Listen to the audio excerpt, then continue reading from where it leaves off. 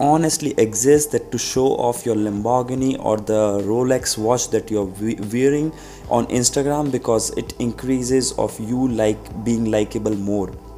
And that's what the poor thing of social media is. Like, technically, I'm gonna give you an example that what people are doing. People are renting a Lamborghini to impress people that they don't even give a fuck about, and they are posting pictures on Instagram with that Lamborghini. And once the picture is posted, there's no Lamborghini in their life, there's no happiness. They're all about the number of likes that they have, the number of followers that they have. That's how social media is. Like, the whole concept of social media is based on insecurities, and I don't know how people should take it, but I strongly believe that social media should be used.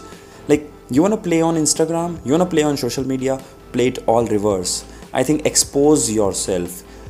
The truest and the good people will always win the game in the end, no matter what. If you're true, like even if you're dark, just portray yourself, your true picture, because